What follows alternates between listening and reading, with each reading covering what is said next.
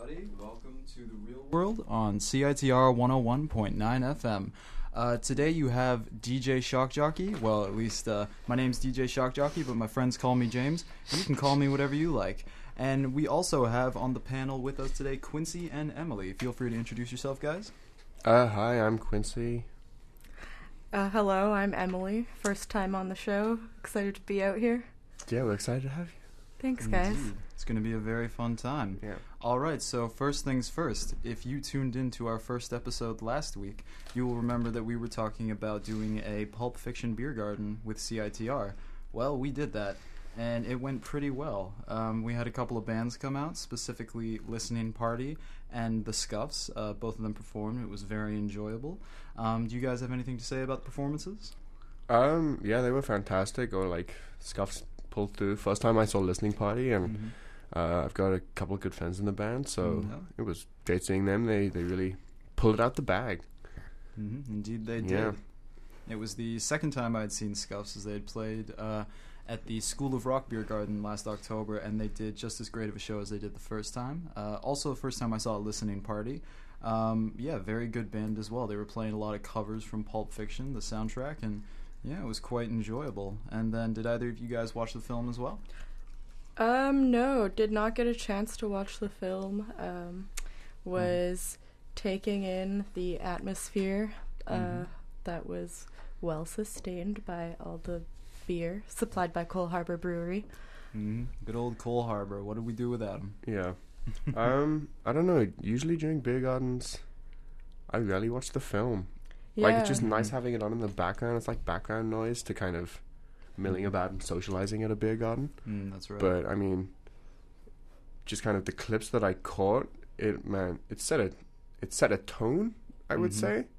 And then, I don't know, at one point where the executives of both clubs and then, I guess, a number of the audience went up on stage to dance.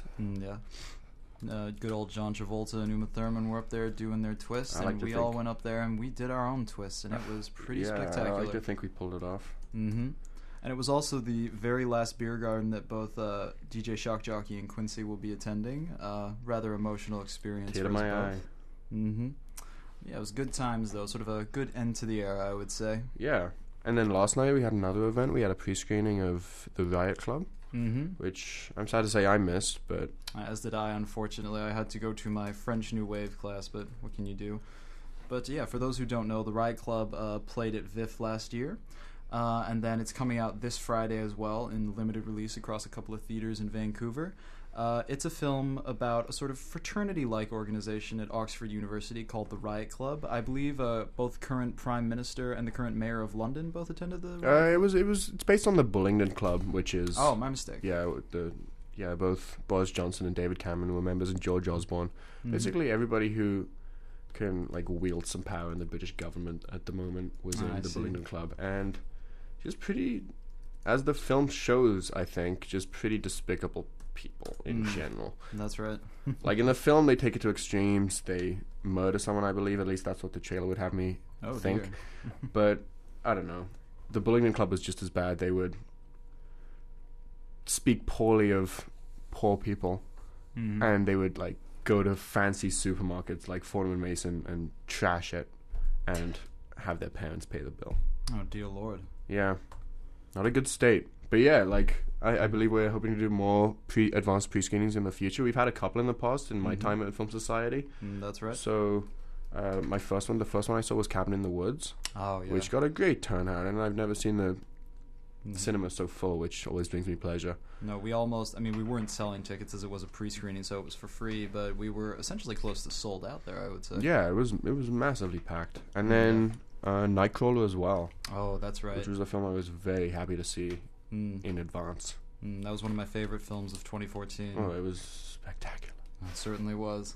All right, well, I think we're going to go ahead and play you a little song right now, so I hope you enjoy this song. First things first, we got Space Age Love Song coming up by A Flock of Seagulls. Yes, that's the one-hit wonder, and this was their failed follow-up. So I hope you enjoy, and this is The Real World.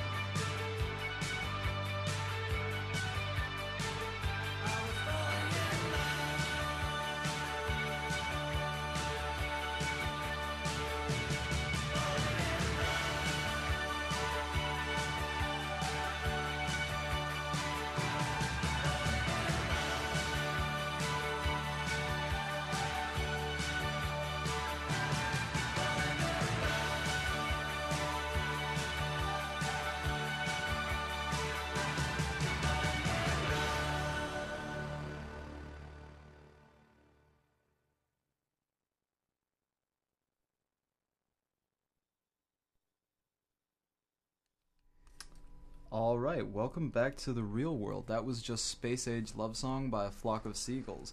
Now, you may be wondering two things right now. One, hot damn, that was awesome. Number two, why exactly were they playing that? Well, let me tell you why. Because the first film we're going to be talking about is Interstellar, which is a film set in space, and quite frankly, it's all about love. So, topical. Does Quincy and Emily have Great anything choice to say of about song, yeah, very appropriate. Mm-hmm. I guess for all those who don't know about Interstellar, which I would assume is not many people because it was quite the hit of last year. It's a film, the new Christopher Nolan picture, featuring Matthew McConaughey, like, I would say past the peak of the reconnaissance. Mm-hmm. I would say this was sort of like, right past the peak of it. This was his, like, cementing himself in. A little bit what reconnaissance is? The reconnaissance is... like Renaissance. Yeah, it's like the illumination of Matthew McConaughey. Mm-hmm. Post, I would say, Dallas Buyers Club and True Detective. He's now in car commercials. Yeah, before that, in car commercials as well. Before that, I pretty much knew him for Sahara and films where Dazed and Confused, man. I guess he wasn't the central figure of that, but films where like women tame him. There was a good 10 years or so where Matthew McConaughey pretty much only acted in romantic comedies. He was just that actor. And then, what was the first film he did? I think it was Killer Joe back in 2011, where he played a serial killer. Mud was the year after that. Okay. Yeah, and he started doing these films where he played more diverse roles, and people started seeing that Matthew McConaughey was actually a pretty good actor, which eventually culminated in his role in True Detective, one of the best TV shows on the air right now, as well as his Oscar-winning role in Dallas Buyers Club, as previously mentioned. Mm-hmm. It turns out his kind of southern drawl has some profundity inside it. Like, who knew? I tend to think that actors who are very stupid are, like, very good at what they do. Well, all right. Let's hope he's not listening. Sorry, Matthew. But essentially, the film centers around him. He's, I believe, a retired astronaut. He's a retired pilot. I think it was some sort of forced retirement, but it's because an accident happened. He crash landed, maybe. Anyway, the world's in a state of disrepair. There's dust everywhere. It's the 1930s all over again. And like nothing will grow. Humans running out of food. His son's not going to get into college. Oh dear. Yeah, all of these things for him to figure out, and essentially he gets sent into space to look for alternate supplies of nutrition for Earth. With a group of passengers. Because he's the only one who can fly the plane. I think that is, like, pretty important to at least my take on the movie, which is that one man. Yeah. Also, his daughter, believes she sees a ghost in her library. I guess, like, books keep kind of, like, popping out of the shelves. In her bedroom. In the midst of all of these dust storms and that are wreaking havoc on their farm, there seems to be a bit of a curiosity that comes from the dust, and all of these sort of, like, binary codes appear on the daughter's floor. And this leads Matthew McConaughey to and his daughter to find an underground NASA operative filled sort with of Michael thing. Caine, yeah. Yes. Yeah, where they're trying to solve gravity, but that's another... Well, it is a Nolan film after all. They have to put Michael Caine in there somewhere. Yeah, he's on some sort of, like, contract, right? Till death do us part. Yeah. But yeah, it was the hit of the summer, some would say. Did it come out in the summer? Well, it came out in November. It came out in November? It was the hype. No kidding. Hype train of the summer. It was the hype train of the summer. Yeah, people were excited for it. I was excited for it. I had a lot of good things. I also heard some mixed things from some of the people in the room. Oh yes, I believe he's referring to DJ Shock Jockey there, and. Basically, I'm referring to James, but yeah. Well, he's my friend. You can call me that. But how many people are in here? That's a good question. Anyways, yeah, I am a huge Christopher Nolan fan. He's actually one of my favorite directors of all time. I think he's always been very good at sort of mixing intelligent cinema with the blockbuster. I'm often reminded of South Korean films by him, which is my personal favorite national cinema because it's very much the same thing, just very well-made, intelligent films with gigantic budgets. Interstellar was, however, the first film by Christopher Nolan I did not like. And essentially why is it was here I started to notice that he was only sort of doing the same kind of pattern over and over again. You've got the one man who's extremely important in his field, who's got a dead wife as well, and that's sort of driving him somehow. And he just has to go out there and be Jesus, basically, you know, just kind of be the best that he can, as Emily was mentioning, one man. And I think this was maybe his weakest narrative of all. Like, as you heard earlier, we played Space Age Love Song, and the reason why is that this film basically boils down to love being the sort of strongest power there is. Basically, without spoiling anything, the only reason why Matthew McConaughey is able to sort of save the Earth is through his love for his family members. And admittedly, while I thought the film was, pardon me, of course, technically beautiful, it was some just fantastic shots of space in the fifth or fourth dimension, whatever dimension they ended up going into, maybe the sixth, I don't know. But and it just looked absolutely fantastic. It's a beautiful 3-hour trip you're going to take, but the narrative was not able to hold me, and it's just my least favorite of all of Nolan's films, which I've seen.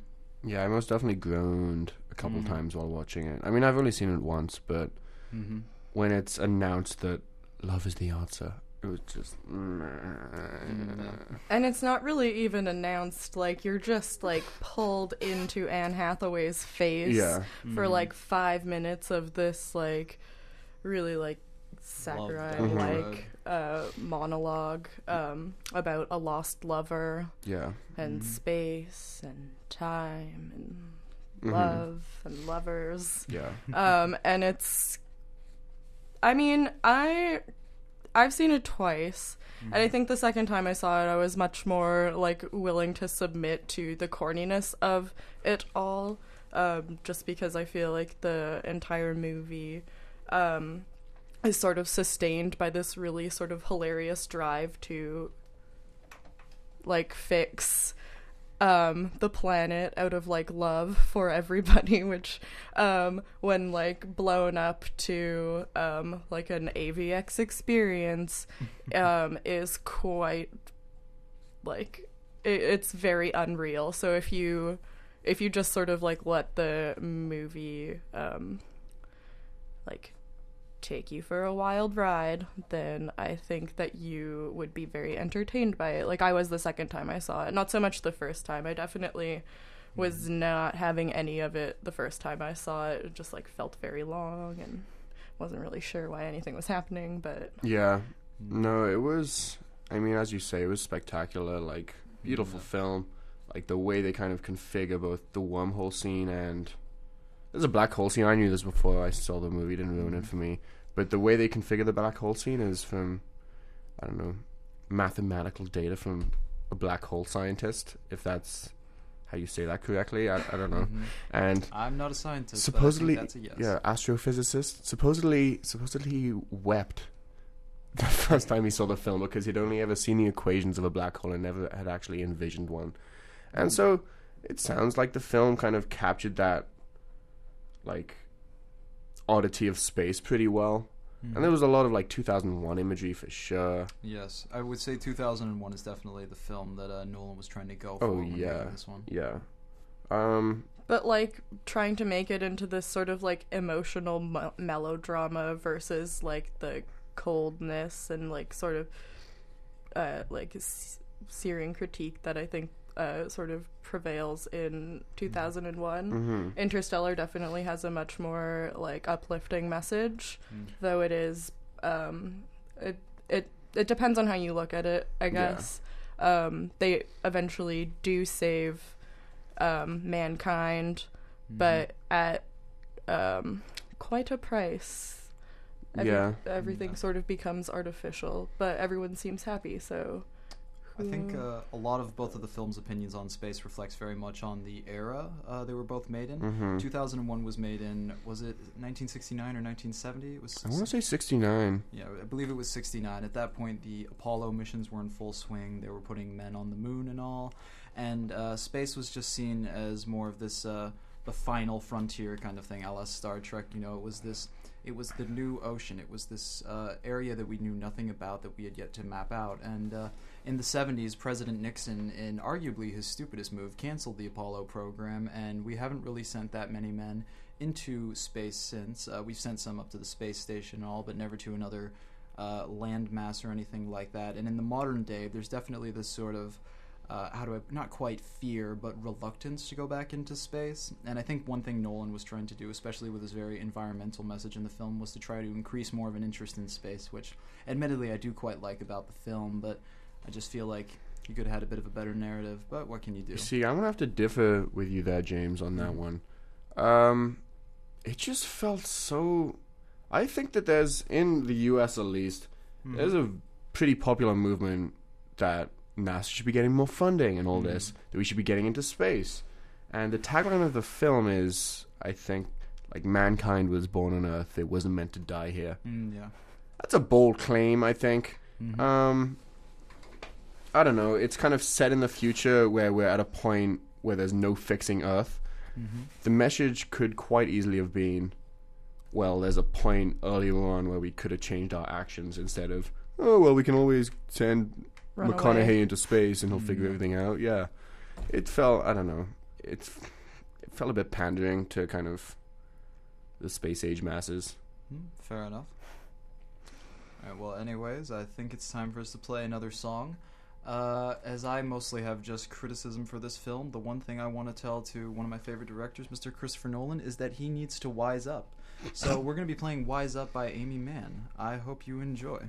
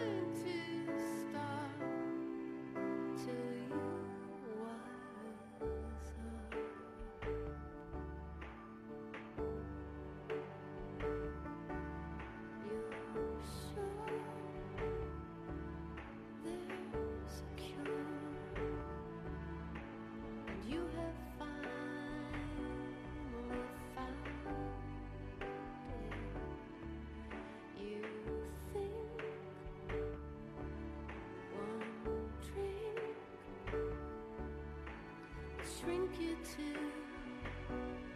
your underground and living down, but it's not going to stop. It's not going to stop. It's not going to stop till you rise up.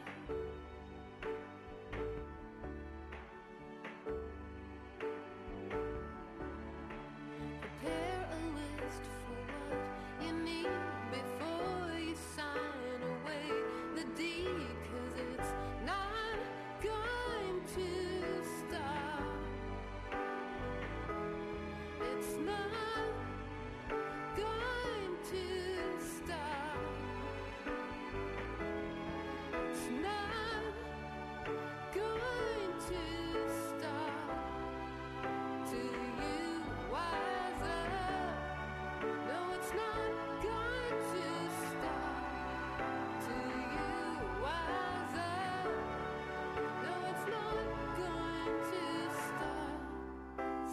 just give up.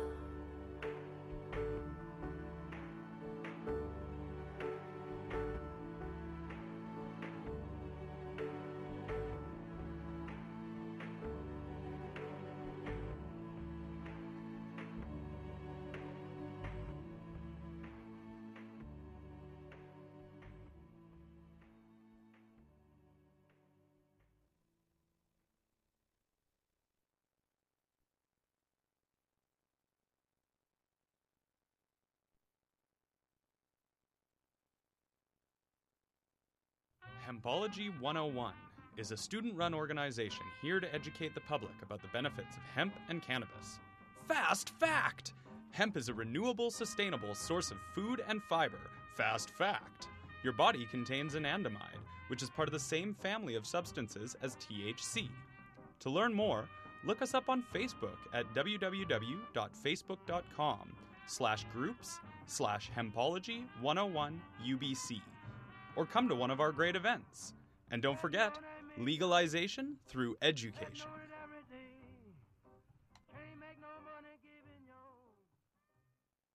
I'm gonna be around my vegetables. I'm gonna chow down my vegetables. I love you most of all. Sprouts, you've ate here before. Community Eats is back for the summer. We are your local food co-op. We are your volunteer opportunity. We are your meeting place. We are your nutritious Friday lunch. We are sustainability. We are community. Eats every Friday. Come by with a reusable container, donate, and tell us what community means to you. Friday, 11:30 to 3 p.m. Food, fun, friends.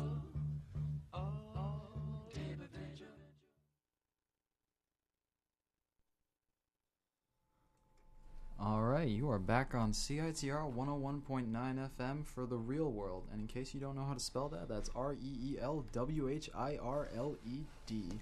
All right, so we were just talking about Interstellar, Christopher Nolan's new film. I believe you can catch that at the Norm Theater. You would be right on that front, James. Well, what do you know? Every day to Sunday, except for maybe Saturday. Mm-hmm.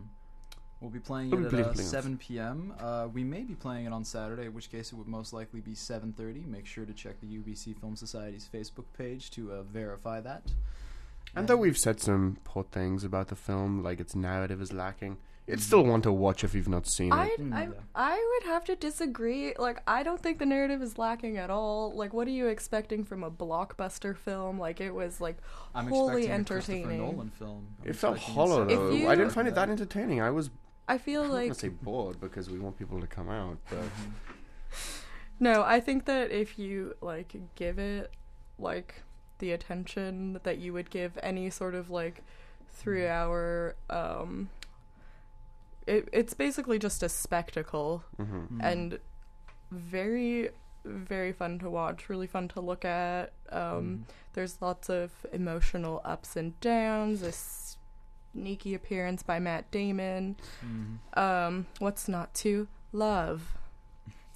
Yeah, and who knows? I mean, even though some of us have disagreed with the film and some of us have liked the film, who knows? You may have a totally different reaction. Maybe you feel completely indifferent about the film. But anyways, you should come to the Norm Theater and watch it, and then you can tell us about it. So, yeah.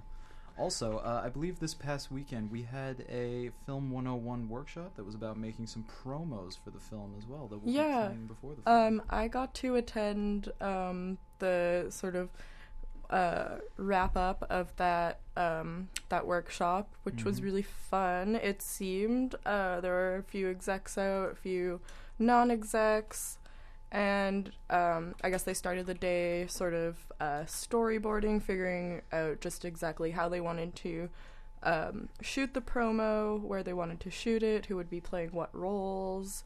And what type of promo were we shooting? It was a mock trailer, I believe, or... For Interstellar. There you go. Bingo bango. That's another reason to come see it. It'll be playing before each screening, right?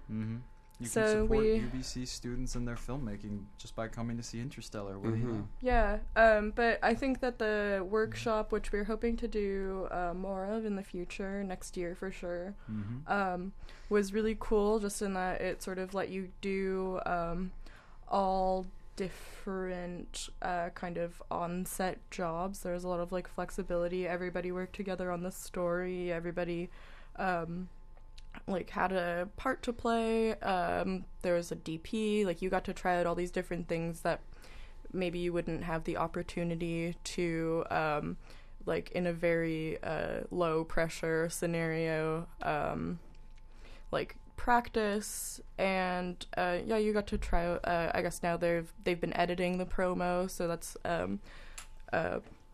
a little bit of post-production that you can try out. There was also a green screen on set, which was my first time using one of those bad boys. It was pretty fun. Yeah, they're a lot of fun. Yeah. You can certainly have a lot of fun with green screens, especially if you're wearing green. Well, anyways, I think we're going to play us another song. Personally, this band I particularly love. They're called Broken Social Scene from Toronto. So I hope you enjoy this one song by them, and we will see you, or I guess we will be talking to you back here in a matter of minutes. Alrighty then.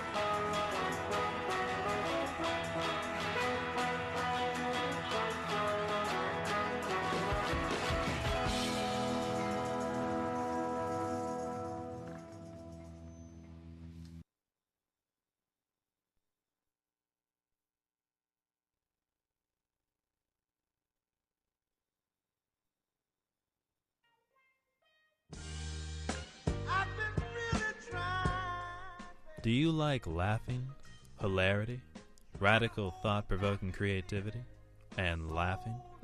UBC Improv is UBC's home for improvisational comedy, theater made up on the spot. Like us on Facebook to learn when our next shows are. Search for us on YouTube for our filmed sketches. And follow us on Twitter because we want the followers. UBC Improv. Insert cheesy slogan here. Let's get it on. Sugar. Let's get it on.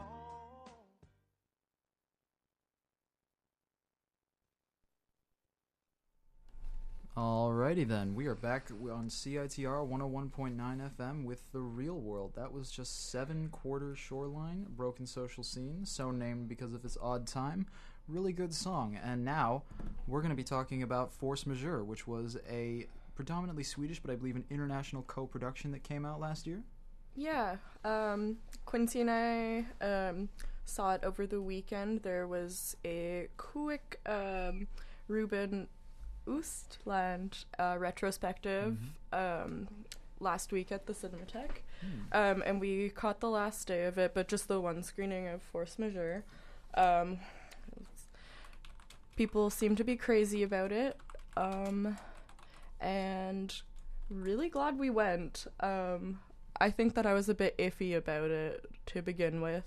I've heard fantastic things. Yeah, no, so had I, but something about going to the theater, putting on clothes. I guess, yeah. But yeah, it was like a really great movie. If I'm correct, I believe, well, I've been learning French recently, just teaching myself French, and force majeure, if I'm correct, well, force means force, I could be wrong on that one, and majeure, I believe, means superior, so I believe the idea is you're supposed to call some sort of superior force, that like it's an like act of God superior type thing. power, yeah. Superior I mean, power. Yeah. okay, so the general kind of plot of the film is that a family's on vacation, essentially because it seems as though the father figure has been working too hard, but there's also the implications that he's been unfaithful to his wife. And so they're on this holiday to kind of bond, spend time with their kids, all this. And it's a skiing holiday up in the French Alps. And they're luncheoning on some sort of outdoor deck by a mountainside. And throughout the whole film, there are these massive cannons on the sides of the mountains, which explode like intermittently to cause controlled avalanches. And they see one such avalanche while they're having lunch, and it starts barreling towards them, and it seems as though it's gonna overtake the whole deck and like destroy everybody. But it's not until sort of like everyone's sort of got their iPhones out while while this like supposedly like controlled avalanche is like barreling toward them.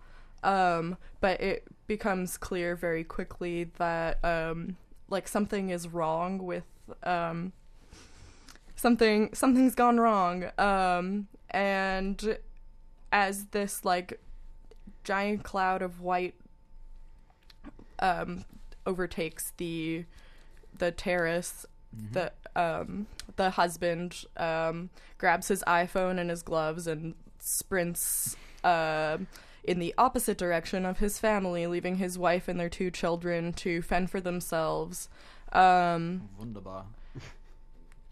Yeah. And so the rest of the film is essentially just the fallout of that, the kind of the family tension. An avalanche of its own. Yeah. And so we sort of see the I guess not only the fallout of the husband and wife, but also the effect of their sort of now failing relationship on everybody who comes in contact with them. And sort of throughout the film, you're implicated into the sort of gaze of the film, and in the in a way that makes the film, while very cold and sort of formally distant and sterile. It really brings you into the sort of like psychological pain that all of the characters are going through, and yet at the same time totally ruining that connection, because these sort of breaking of the fourth wall instances happen at like critical emotional moments. A character might be about to explain how they're feeling, and suddenly you are cut out of the narrative altogether, which I think was a very effective way of sort of dealing with the voyeurism that we all participate in. Absolutely, yeah. There are a number of times where... Okay, well, there are two occasions when the couple have like an argument outside of their hotel room so that their kids don't hear, and their kids on their iPads the whole time. And both of those times we see this hotel kind of custodian on a higher level of this kind of, like on a balcony almost, smoking a cigarette, looking down at them, not moving, doesn't speak their language. They ask him to leave, but he just kind of stands there and smokes. And the viewer is most definitely placed in his perspective.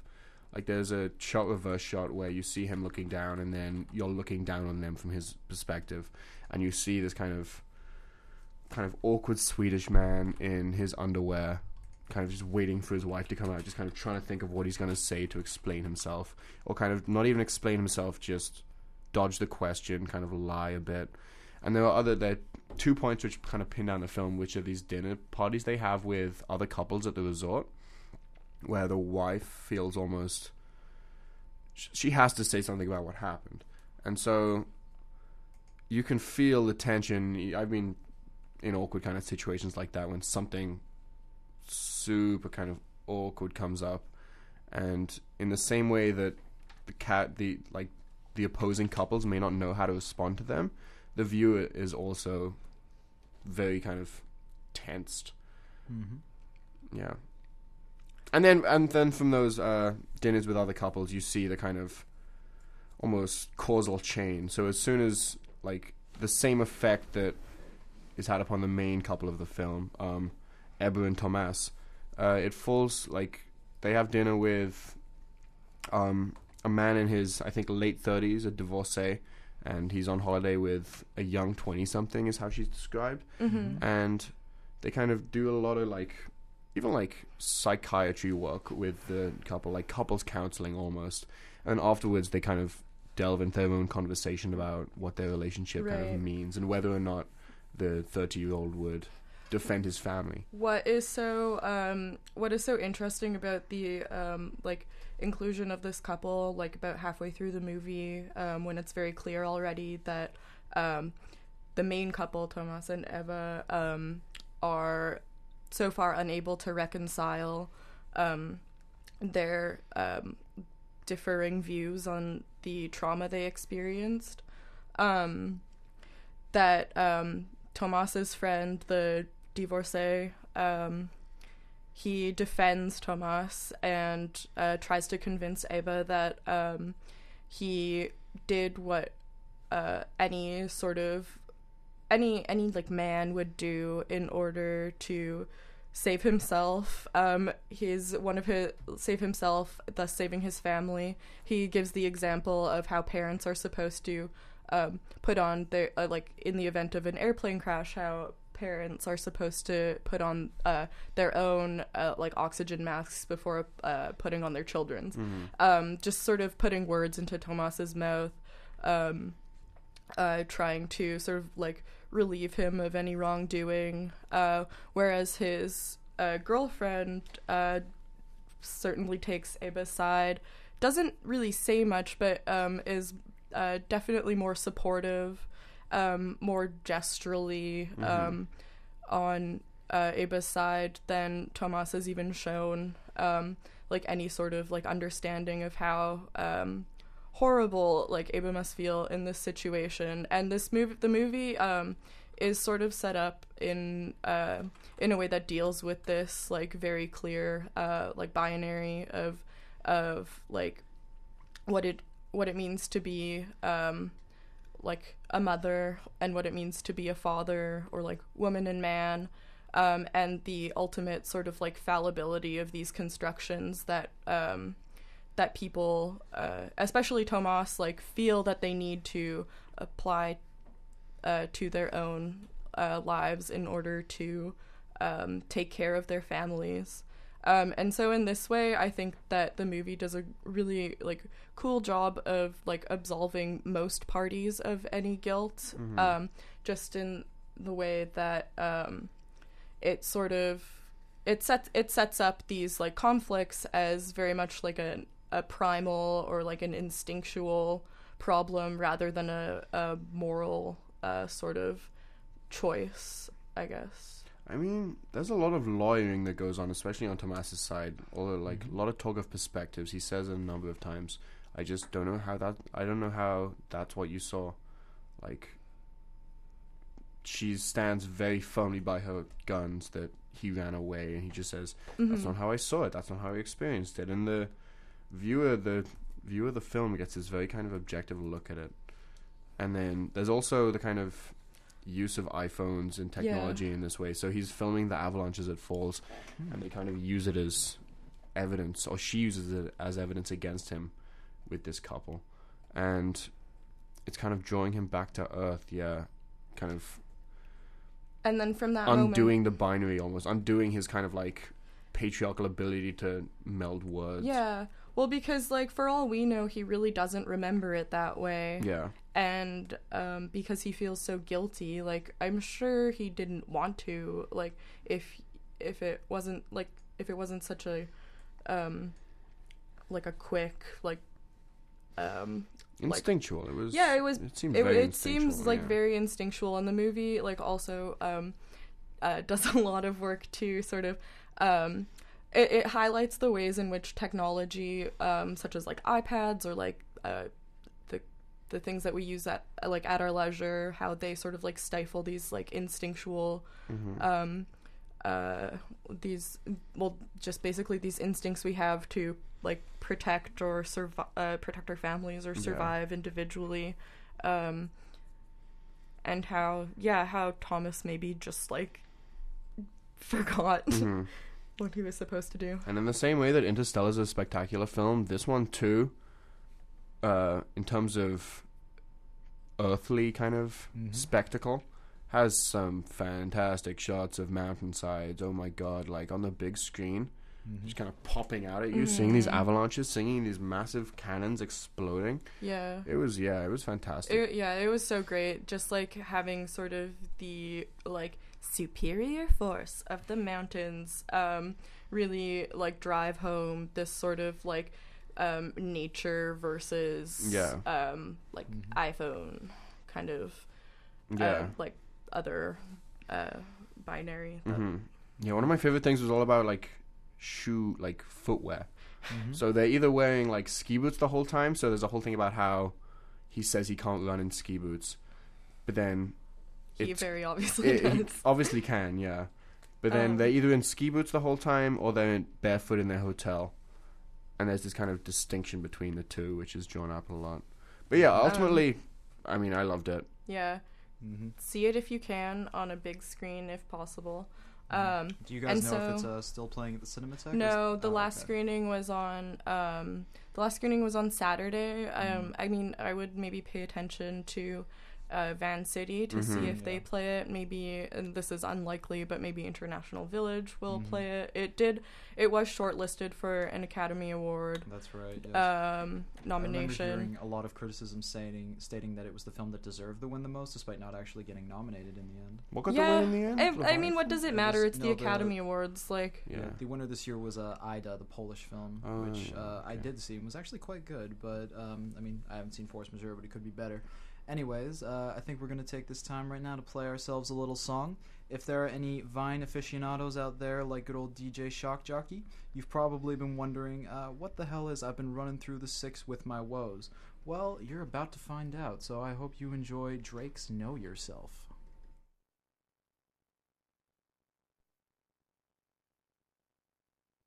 Wallet, youth, wallet. Not sleeping in the streets. Shaky warrior. Yeah. This that Oliver 40. It's show man. 15 40. It's show you.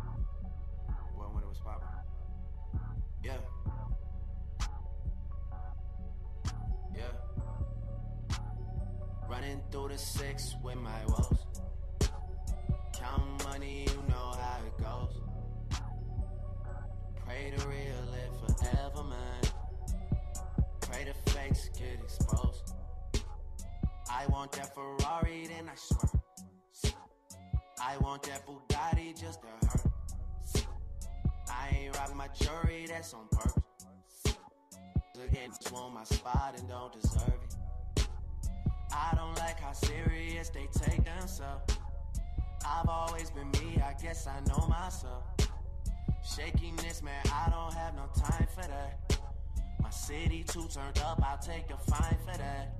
That's been where you find me at. That's been where you find me at. I didn't know named Johnny Blink.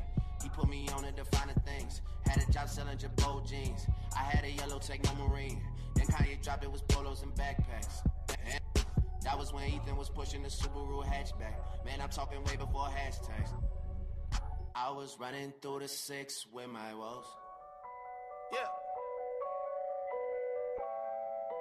I was running through the 6 with my woes. You know how that go. You know how that go.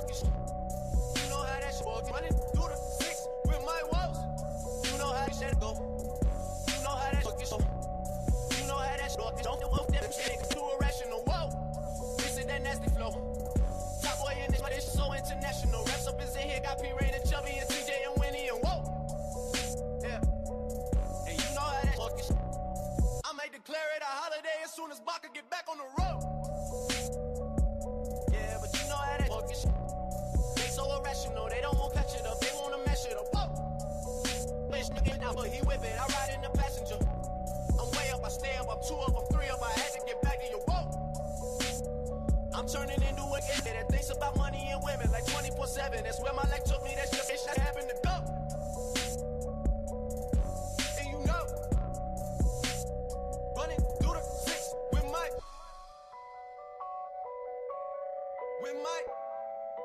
I was running through the 6 with my woes. And you know how that shit. You know how that shit. You know how that shit. Running through the 6 with my woes. You know how that shit. You know how that shit. You know how that shit. Running through the 6 with my woes. You know how that shit. Chill out. I think you are no big.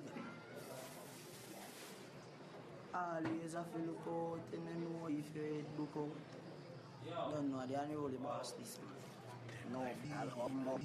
Ada. If I born a life.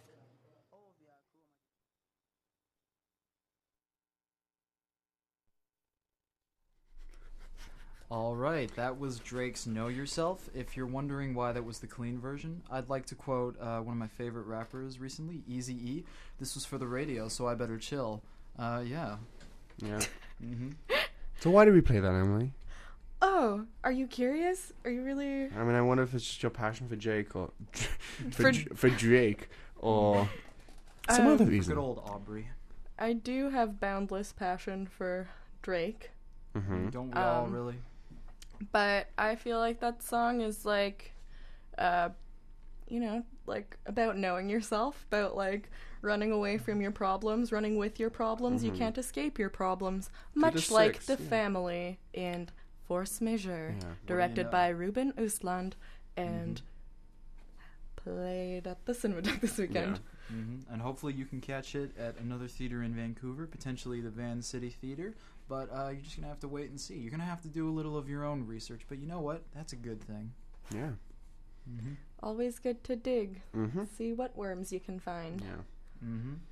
All right. So we are nearing the end of our weekly hourly show. So I'd just like to hit you guys with a little bit of information. So yeah, we're going to be playing Interstellar at the Norm Theater this week.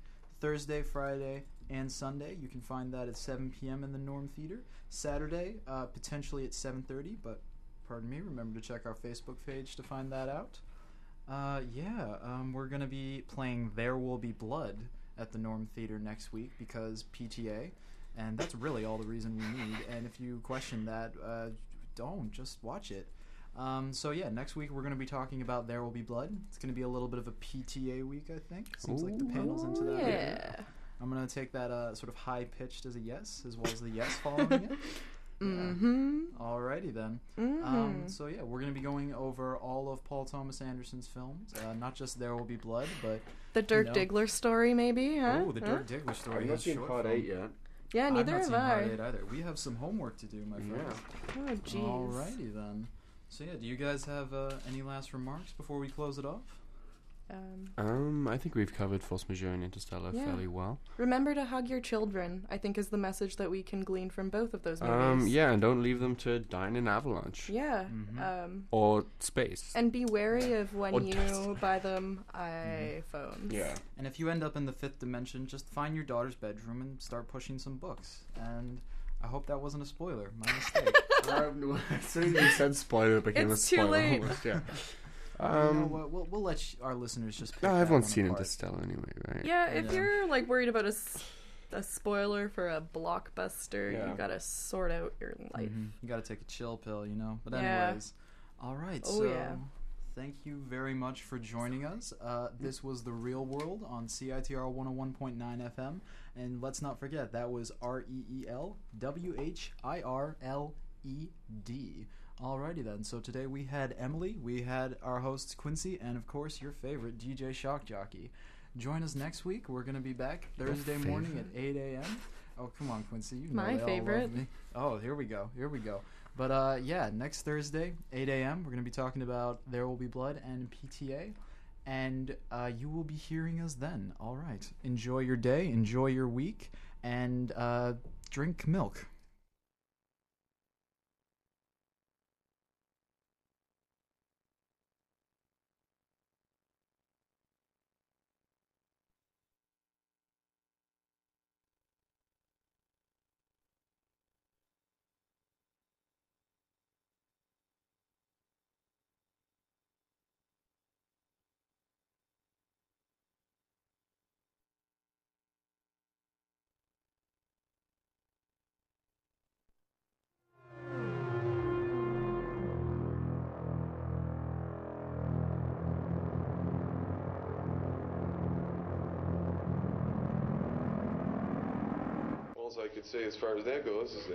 Tout ce qu'on peut dire, c'est que la musique, c'est vraiment une façon de vivre et pas quelque chose qu'on fait pendant les week-ends.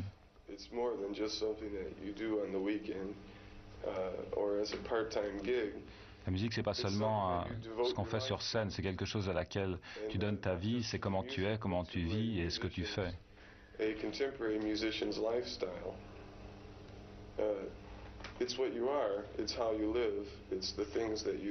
nous, on va continuer sans aucun doute.